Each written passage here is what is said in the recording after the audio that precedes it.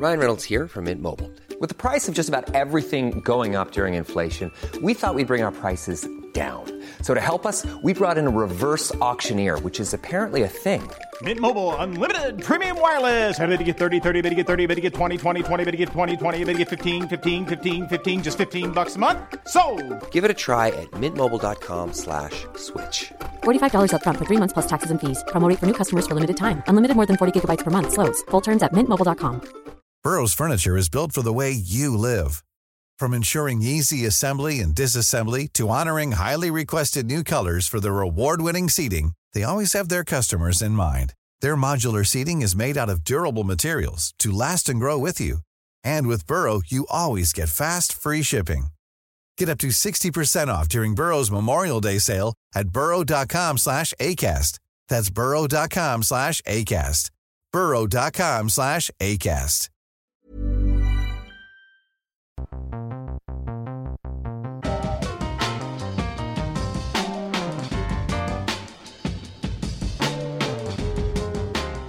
G'day everyone, welcome along to the Short Ball. Scotty Stevenson here with you. No Ali Williams this week, so we've got one hell of a ring-in. James Parsons of the Blues. Chipper, welcome. We're going to put that mic up there. All right, yeah. Get it right in front of the muzzle. Get that there. Yeah, sorry, amateur hour. Is that going to stay up? I don't know. Oh, I have problems keeping it up too, but I'll tell you, Jip, great to see you, and you're fresh from the barber shop, and oh boy, they have gone close on you there. They have had to. Why? I don't know. Just gone for the simple fade. You know, the shorter you go now, the longer it lasts. That's not a fade. That's a disappear. I suppose the shorter they go, the more that it doesn't look so receding. No, that's probably what I'm going for. Well, I mean, you know what? I'm fighting that battle. This is reminiscent of Beaver Donald in round one when he tried to get rid of the greys on the. Geez, I don't know if it's that bad. Well, I mean, holy hecker! No, I mean, it's better. But you just said to me out there it was sharp. Yeah, that's what I mean. Now we're in front of the camera. You're I'm not saying it's not sharp. I'm just discussing it for those who might be listening without watching. It's, you've brought a hell of a lot of attention to it. It's theatre of the mind stuff here, Chip. Bye week last week for the Blues, mate. So I guess you've been hoeing into it this week at training? Yeah, we started last Friday, and she's been all on. Obviously, after 2 losses, the coach has put it out there that we'll rip in at training, and then I'll make decisions based around that, and that's what it's been about. And everyone's been trying to prove themselves, so it's been great. And I suppose in the sense of that, it just gives guys that maybe have been sitting on the outside an opportunity, and I think that's been well sort of versed in their selections this week. Let's be honest, you're in the playoff hunt. Is that something that's come up in conversation? Oh, I think you've got to be realistic and look at the table. You've got to understand where you sit, and I think from sort of 5th down, you can sort of range from 5th to 13th fairly quickly. Yeah. So you can't really get too ahead of yourself or confident, but you also can't lose the belief and the desire if you're sitting a little bit outside it. And we've obviously had 2 buys now, which is great. So get a good run in against some tough New Zealand derbies, but also some overseas teams as well. And if we can get the balance right and get a few results, then we can keep ourselves alive. Well, today on the Short Ball, we'll discuss some of the things going on in the game, full stop, some of the themes and the trends that you've noticed throughout the season, mate, and also touch on a few of the Kiwi teams as well. I guess the big news still across the Tasman is the continuing saga of Israel Folau. So tell me this, putting that issue to one side, does it have an impact on how players now go about engaging with social media? And I know that a lot of players do. In fact, the vast majority have accounts and have a platform. Is that something that you guys have thought about as the Blues this year, and how much you're using that sort of technology and those sorts of platforms, or is it a case of trusting the guys to make the right decisions? Yeah, look, I think it's been an issue for a number of years. It's something when you go to you get your first contract, you go down to the NZRFU for an induction day. It's a big topic to get right, because it can go so wrong. It's trust with everyone and our supporters and stuff is earned, but it can be taken away so quickly if you make a mistake on these platforms. So it's been a big issue my whole career. It's I don't know what's going on here. No, maybe a bit of that hair that's shaved off has gone down the throat. Down to my throat. But some water there for you, Jib. We're hydrating you on this podcast today. But no, I think it's just always it always has to be something you consider, and it's not about the Blues ourselves. I think NZRU do a fantastic job in preparing us for, what's acceptable and what's not. And also you have to understand from your teammates' point of view, it's not about just what, administration want. It's like some teammates don't want to be on there. So it's just about asking permission and just, having a little bit of common sense around what you post. And I think on the whole in New Zealand sport, not just rugby, we seem to get the balance right. You're out of buys. That's it. You beauty. No more break. Have they been... It strikes me that your buys have come at an interesting time. I don't know if there is a right or wrong time to have a buy through this tournament, but you've had a buy that's been on the back of a couple of wins where you had momentum. You've had a buy this time on the back of a loss that you probably weren't pleased about and would rather have gone back to work. So have you developed a theory in all your time playing Super Rugby when the right or wrong time to have these buys is? No, not really. I suppose it's 6 or 1 and a half a dozen. But, when we looked at the table at the start of the year, I thought they were really well placed, 4 games, then 5 games, and then, 7-game stint to finish. So I think that balance is really nice, so we can't sort of complain too much about that. And for our first one, after Mikey T's passing, I think it came at a really important time for our group just to get away from rugby and just, settle things down and make sure that we could come back. And I think we bounced back after that bye really well and got a few wins, and then obviously things haven't gone to plan the last few weeks, but again I think it came at a timely just to rejuvenate the body. A lot of guys have played a lot of minutes, and again, based on the selection of the coaches, it's about considering that this week and making sure that everyone's getting an opportunity for what's best for the team so that we can get these results. A lot of people have, I guess, flipped in a way. The Blues, as you well know, have been on the receiving end of some pretty critical coverage or analysis. Have you noticed that there is some lifting of the clouds this season in the Blues without a lifting of the pressure on the team, but certainly does it feel a little bit more relaxed that you're not under so much negative scrutiny? I have to be honest, you can't just jump on it when it's going well. Like when the critics are hard, first and foremost, we're probably hard on ourselves as individuals and as a group. And it's relying on that rather than the factors from outside. And it's the same when things are going well. You can't jump on that and think things are all rosy. You've still got to be really hard and critical on yourself. So from a team point of view, it's not too much has changed from our aspect. It's probably more from our fan base and patrons in the media that are feeling that they might be writing nicer stories or talking a little bit more friendly about us. But from us inside the group, it's not too much of a shift because you can't get down, but you can't get too ahead of yourself either. Now, you've recently re-signed James Parsons. You texted me and said, you'll be 40. I may have texted that, sorry, mate. It's slipped a couple of years. And I mean, you feel like you've been around forever, that's why. I have. You started pretty young. I've been going since I was 19. Exactly. Yeah. This is in the news at the moment because, and we'll talk about Sam Whitelock and sabbatical clauses and how important it seems Japan has come to New Zealand rugby and their plans to keep players. But what was the major reason for you to stick at it for another couple of seasons at the Blues? Because surely you would have had some offers. Yeah, I did. Biggest thing for me is I want to leave when the Blues have been spoken about really positively, and that's not just from a media point of view, but more importantly, our community and our fans are really proud to wear our jersey. It's a big motivator for me and Harbour as well. So it's just making sure that I play a part in that. I understand that it might not be as many minutes as I've had in the past, and I look forward to that opportunity to growing someone just like Kevy grew me.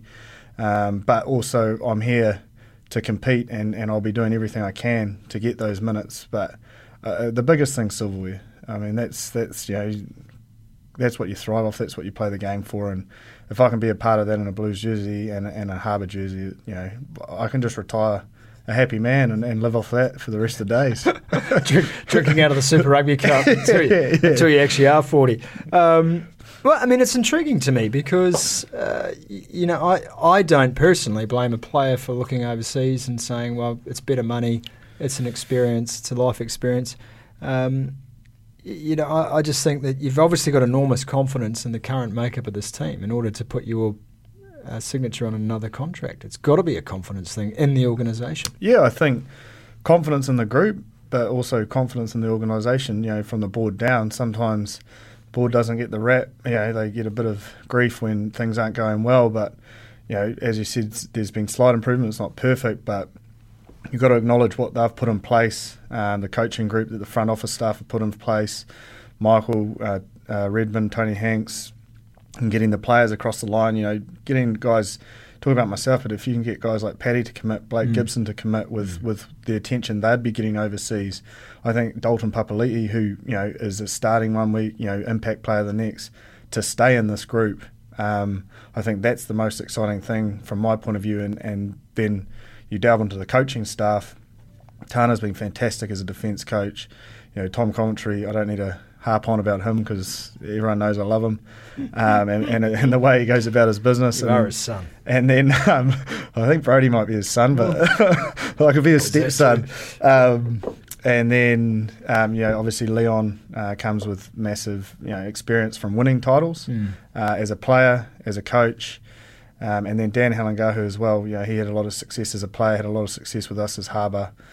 So it's all promising for your future, and the biggest thing is I want to be a part of it. So let's talk a bit broader, Jipper. On the short ball today, Sam Whitelock today announcing that he's signed through to 2023. Obviously, he wants to be the All Black captain, and who wouldn't? But the interesting part of his agreement is the sabbatical clause to go to Japan and take a season off, and we're pretty much sure Beauden Barrett's going to do the same thing. We're pretty sure that Brodie Retallick's going to do the same thing. There's two things for me here. One, is this going to become standard practice for All Blacks to be given that year off? And two, is it going to be Japan all the time, or are they going to broaden this out to other competitions? Standard practice, probably not, but for the top 10%, 20% players that you sort of need to remain in your squad for that leadership and the experience like you spoke about, and growing the players underneath. I certainly don't think it's going to be something a 23 or 24-year-old can pick up. I think you'll have to have a bit of longevity in the game. He's played 100 tests, 100 super games, and I think there'll be a bit of that criteria to come into it. It's sort of similar to, I think, a few years back when they said, I think it's over 80 games for super, you can, rather than play Mitre 10 Cup, you can have a season in Japan. That's right. I think they're just trying to be as creative as they can to keep players without diminishing the power of the All Black jersey. And I think they'll get the balance right. They've shown over a number of years they've got the balance right, and I don't think it'll get too excessive. As I said, I think you'll have to do some serious work before you get those contract negotiations going. Earn your stripes. It doesn't, though. Does it not create a sort of tier above everyone else, a sort of a group or an exclusive group of people who get special treatment, and doesn't that in turn then feed down through the system, or does everyone know that these guys are special anyway? And is that just not like any walk of life, any job? I think, as I said, they've earned the right to have those offers. I certainly, as a player, I think I've earned my keep as well, but I look at what they've done, and my expectation is not to be at that level of negotiation. That's just a reality of life. I know that feeling, mate. Yeah. So I think it's just, look, they are a special tier, so they have to be treated as a special tier. It's like every team has a superstar. Yeah, I just think every team has a superstar, and everyone has a sort of role in the group, and I'm just a realist. That's basically what I'm trying to say, is there's levels, and some guys are at that level and some guys aren't, and you just got to live in that world. Chip, let's move on to Super Rugby in general. I'm always interested because a lot of people engage in analysis and criticism of the game, and they look at different areas of the game and try to distill what the themes are, what the trends are. Well, from a player's point of view, I'm always fascinated to understand where your thinking's at around what you're noticing in the game, if anything, that has changed over the course of the season or over the course of the last couple of years. I suppose this season is, you look at statistically and, sort of I'd say last 3 or 4 years, especially when Wayne Smith was around and the Chiefs were having a lot of success, it was around, that turnover ball and scoring points and being that team within the first sort of 10, 15 seconds to make something from that turnover ball. Defences and teams have probably cottoned onto that, and now if you look statistically, well, the stats we get given most weeks is, this team scores the most tries off line-out, this team scores the most tries off scrums, you know. So it's sort of gone a little bit more back to those sort of set-piece plays, you know, and probably the Crusaders have been the biggest, you know, the way Scott Robinson and Ronan O'Gara and is it Brad Moore down there as their attack coach, you know, they've got a lot of those sort of tricky plays around their line-out, and also have the ability to grunt it up the middle, and it's something that I'd say that probably has been the biggest shift is around those sort of, you know, try-scoring plays from set-piece, and I think you see more and more that, especially as well, scrum time teams holding in a little bit longer to keep the flankers on with a flat Beauden Barrett, as we saw, you know, I think, was it the dubious try against the French? You know, and that's those sorts of tries are becoming more, you know, prevalent rather than the turnover ones. So I guess in a way, a bit back to the future, the fact that, you know, you're training these things on the field and then actually implementing them in play, but that relies on possession, doesn't it? To get set-piece tries means you've got to have the ball. Yeah. So are we seeing teams trying to keep the ball a bit more than possibly they did over the last couple of years? I look at the Highlanders, for instance, as one team that may be trying to continue to maintain a little bit more possession. Yeah, well, we did go through that. Again, I suppose you look back to when the Chiefs won it and when, you know, the Highlanders sort of adjusted their game. It was the team that actually had the ball least or kicked the ball, had the most kicks and plays, and there was a lot of focus on making sure you played the backfield. And I know when we had McBurn, that was a big factor, is, you know, sometimes you don't need the ball to win games, you just got to put it in the right part of the field. There's still that element. You don't want to overplay your hand in your half, because teams are so dangerous still from turnover ball. But, you know, I do think that there is probably less kicks in play. Oh, actually, not less kicks, more attacking kicks would be the way I'd put it. It's not, you know, you see more grubbers, you see more chips, you know, the competing in the air from box kicks. So there's been small shifts around that, but I genuinely do think the biggest thing and the biggest focus for most teams is having that set piece structure, because so many teams are now trying to cram up middle back line out time that a lot of teams are having to come up with moves and plays, you know, off the front of the line out, because, you know, it's just another trend that most teams are following with that 2-pod system. Now, you've been involved in some set plays yourself this season, one that didn't quite go to plan against the Chiefs. I saw the shot of you as you threw a wonderful ball to Brad Weber, who read that play pretty well. You've got to give him credit for that. Yeah. I always wanted to ask you, and I forgot to at the time, what was going through your head at that particular moment? So I remember it, trained it all week, and obviously if I'd stayed square down the ground, I would have just been able to carry it and go through the hole myself. But I saw the hole so early, I got a little bit excited, and then Brad obviously read me like a book. And he just came out of nowhere, really. I thought it was going clean into Oates's hands and we were away. Because I actually saw Boucher in behind the ruck, and then I saw Angus pushing off, and then the old wee man came out of nowhere. Full credit to him. I've been on the other side of that, and it's a glorious moment. And I tell you what, it was not. Wanted to find a spade and dig a hole, but look, there are things that happen. You can't be perfect all the time, and as you know, it's just a freak play, and he read it really well. I see. I'm a massive fan of set piece tries. I love it when a move that a team has trained through the week comes off in a game. I don't reckon there can be any better feeling for a rugby team than knowing that you worked on something for 1 week, 2 weeks, 3 months, and then to implement it perfectly in a game. I still think that's the most beautiful thing in a footy field, a try from a line-out or a scrum and going completely to plan. There's nothing better, especially as a front rower. Especially if it's off a scrum. You've got to set a good platform and you pop your head up and they're under the bin. It's glorious stuff. And then if it's from a line-out and it's around the front and involves a hooker, I'm even happier. Well, you've scored a few, Kip. You've scored a few. You've popped up out of nowhere as well. I think I've called a few games with that, and just seeing you just come through like a sort of quite a. It's like any hooker, though, isn't it? Yeah, we're all pretty good at finding our way to the line. I wonder whether the focus now on, as you said, that set piece attack, the moves, the sort of old school mastery of a little bit of.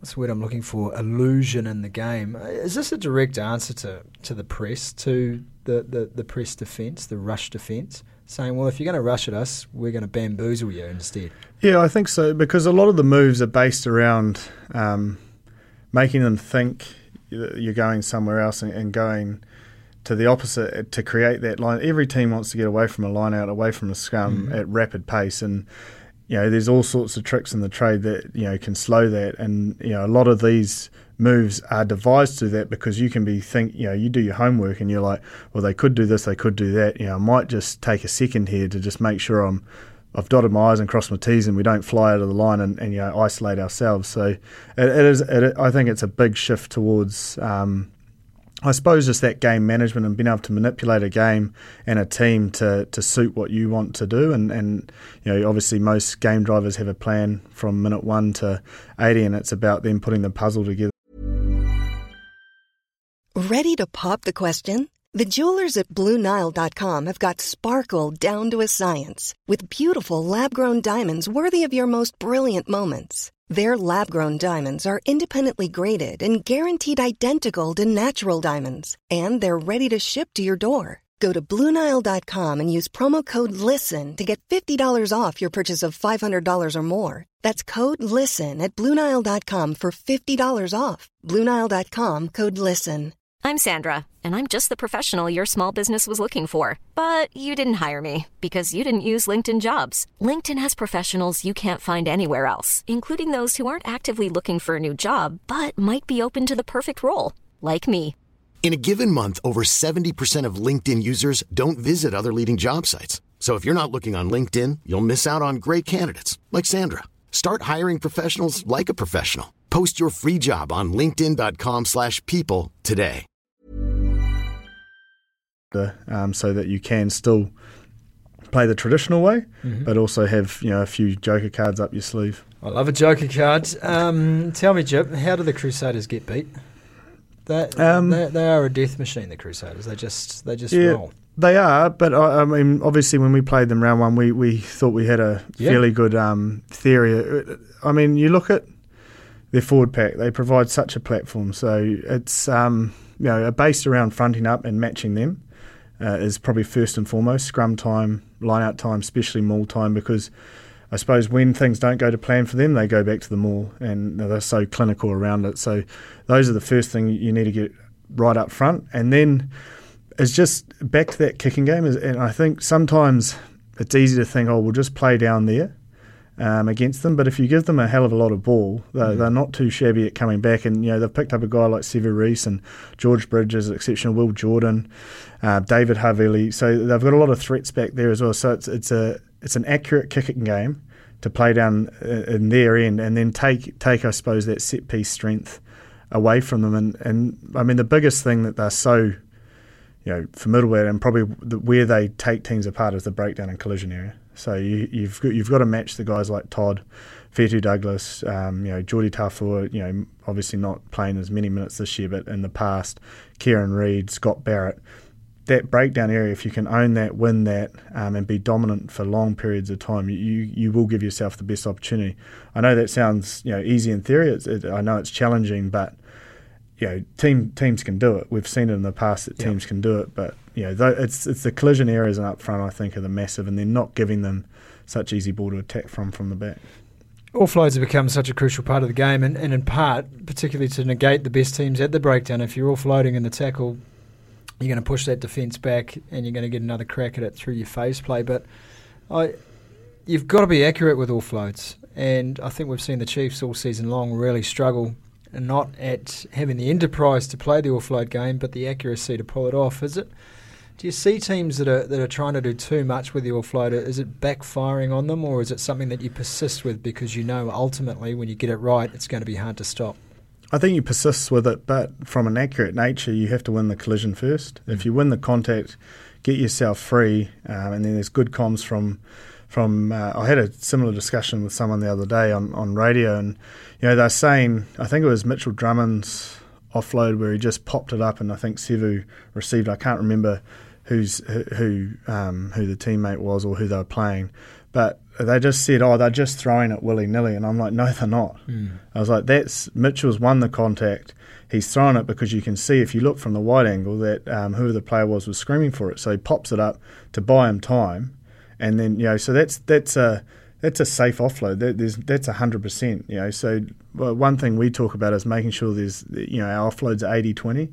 So 80% is, there's no risk in it, and then the 20% is, a bit of natural skill sometimes. But you want to be that sort of, win the collision, get your arms free, and then rely on your mate to give you the right comms. Sometimes it's hold it, sometimes it's pop, but it's not, sort of helter-skelter. Offloads are earned. They're not just something that are freakish, or at times they look freakish. I agree, there might be 1 or 2% of them that are exceptionally freakish, but a lot of the time it is due to communication and someone winning that collision first.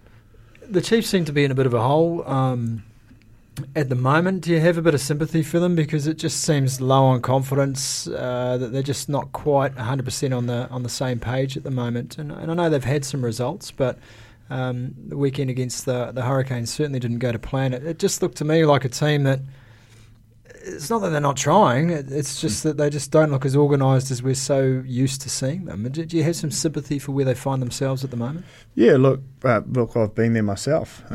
Sometimes it's not through lack of trying, maybe trying too hard, but I think the biggest thing, and I've been in teams that are similar, when you lose your key leaders, that's probably the biggest thing that they haven't had for a long time. They've had your likes of Sam Cane, Brodie Retallick on the field, even Stephen Donald, Liam Messam, Tanarel Latimer, guys at Craig Clark, guys that, in the big moments or pressure moments can stand up and galvanise them together.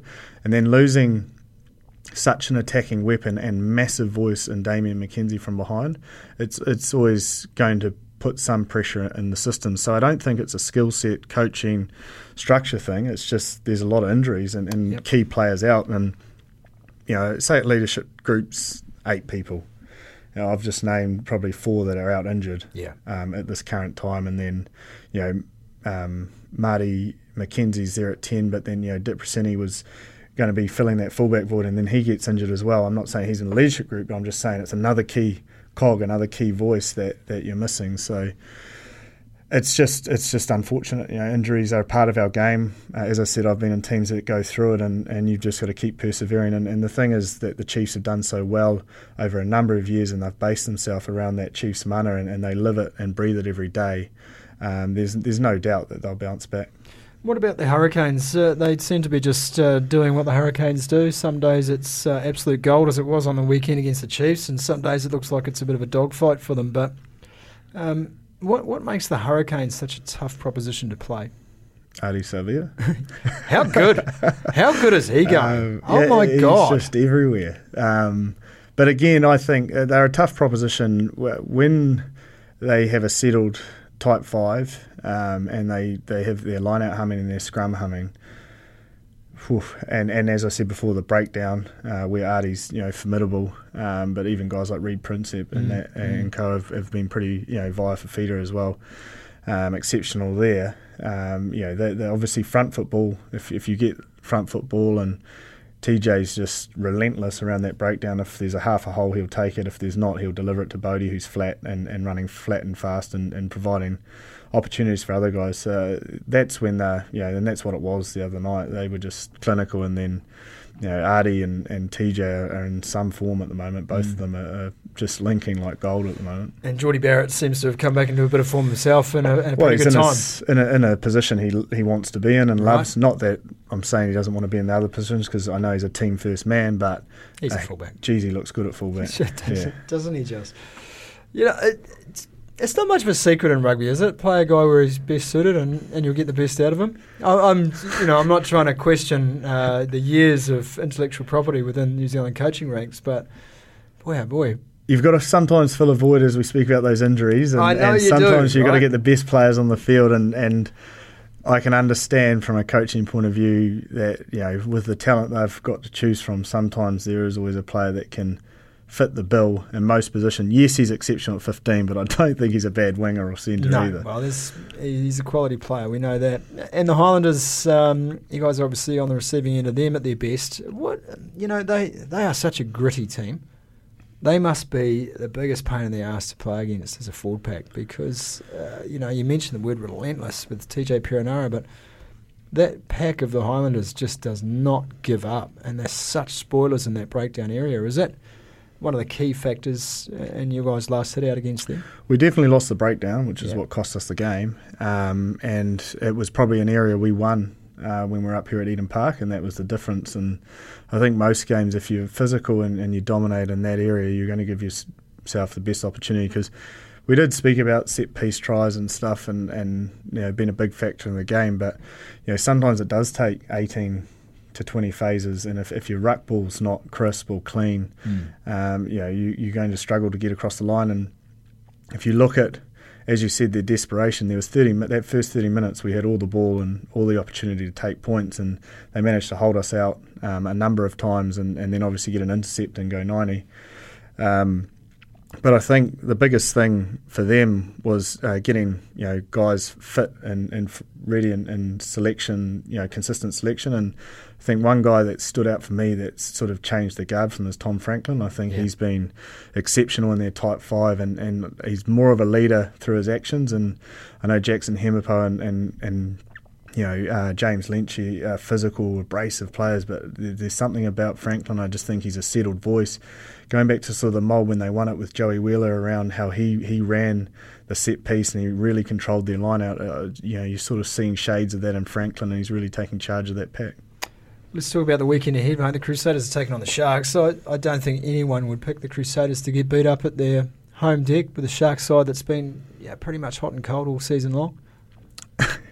I know I just said that I think I've got the blueprint, but I don't think the Sharks are going to be the side. Reds and the Sunwolves, mate. You can talk us through this one. I kind of like some of the signs I'm seeing in the Reds. On the brand side. Yeah. I think they're a challenge at home. I think you've seen most sides. What time's kick-off there? Yeah, that's a 7:45 New Zealand time. So it's a night game. It's a night game. No, it's just because they've had a couple of afternoon games and the ball looks like soap. And I've been there in an afternoon game and the ball is like soap. You're sweating up there. I'm dripping at the best of times. But it's like they're used to catching it. Obviously, training in it. So I think the Reds will get up there. There's just so much travel for the Sunwolves. They do so well to punch above their weight. The Hurricanes are taking on the Rebels, and despite the best intentions of the Rebels, I think the Canes in the form they're in at the moment might be a little bit too hot for them. But then the big derby, mate, the Highlanders taking on the Chiefs. Always a tough battle, this. I kind of like it. It mixes up some pretty physical opponents going toe-to-toe. But I'd say the Highlanders at home might think they've got the edge here. They love it at home, and they would have got a hell of a lot of confidence out of that performance in Japan. They were ruthless. They were ruthless against a side that pushed the Hurricanes the week before, and we saw how good the Hurricanes were the same weekend. So I think the Highlands will get the result, but I always admire the fight and desire of the Chiefs side, and good mate of mine and Angus Tavo, I know he'll be leading the charge up front and being one hell of a pest in Brodie's absence and making sure that forward pack hooks into their work. And you got Mitch Brown, Lachlan Boshier, who's Ardron. All those boys are still quality footballers. That was just one game of football. I think it'll be closer than most expect. And of course the Brumbies will get up on the weekend as well in Canberra, taking on the Blues.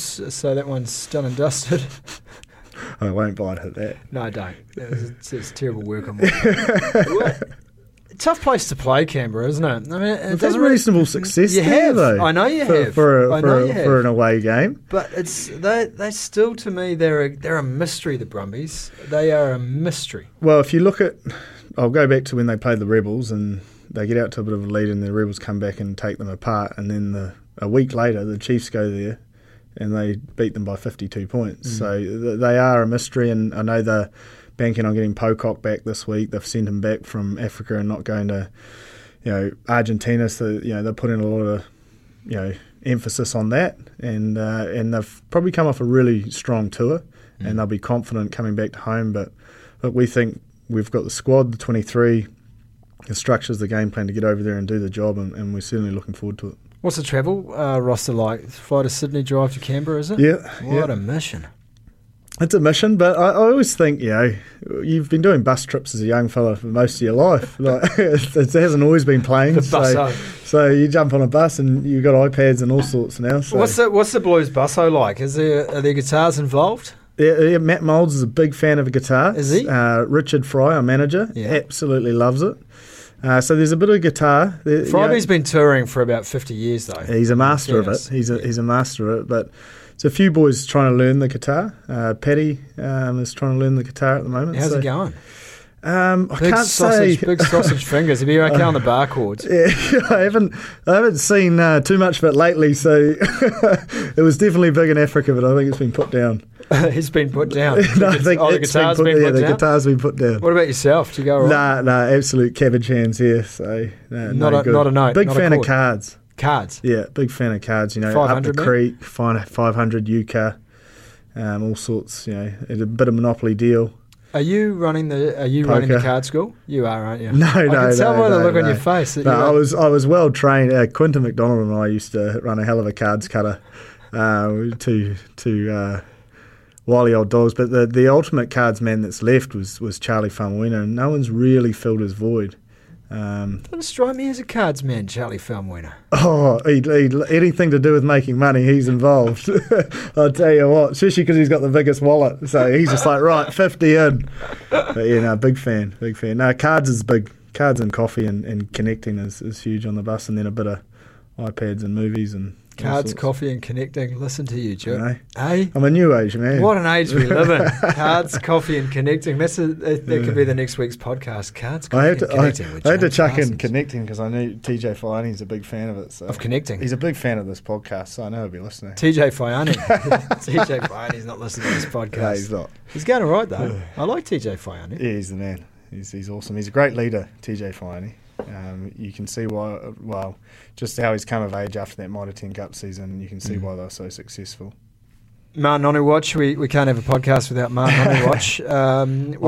Williams is convinced that he's going to the World Cup. A couple of insiders have said to me, well, that's fine, he's playing good, but who do you leave out if he goes? But do you get the sense that he's thinking about it? He's dead set thinking about it? I think he's one motivated man. I don't think he's just started thinking about it. I think he's been thinking about it probably most of the time. If you'd seen the way he trained pre-season, for a man of his age, he looked 21. He's still training like a 21-year-old, and his form is matching up with it. Some people are saying we're watching it through rose-tinted glasses, but you can come sit in one of our reviews and see the work he does off the ball, the sacrificial acts, for the team, and then obviously the X factor stuff that everyone else sees as well. His all-round game strong at the moment, and the biggest thing that he gives our group is comms. He's a great voice, smart player, and that leadership. Speak about those big players before for other sides. He's a massive part of that, and making sure that we're settled in those pressure moments. Chip, fascinating to talk to you, mate. Thanks for joining us on the Short Ball today. James Parsons off to Canberra tomorrow to take on the Brumbies with the Blues. We'll be back next week, of course, with... Well, hopefully Williams is back. You seen him? I don't know where he is. Lives the life of Riley. He's a hard man to track down, as Ellie Williams. But that's been the Short Ball. I'm Scotty Stevenson on behalf of James, myself, and producer Tina. Have a good time. Enjoy your Super Rugby on rugbypass.com all weekend long.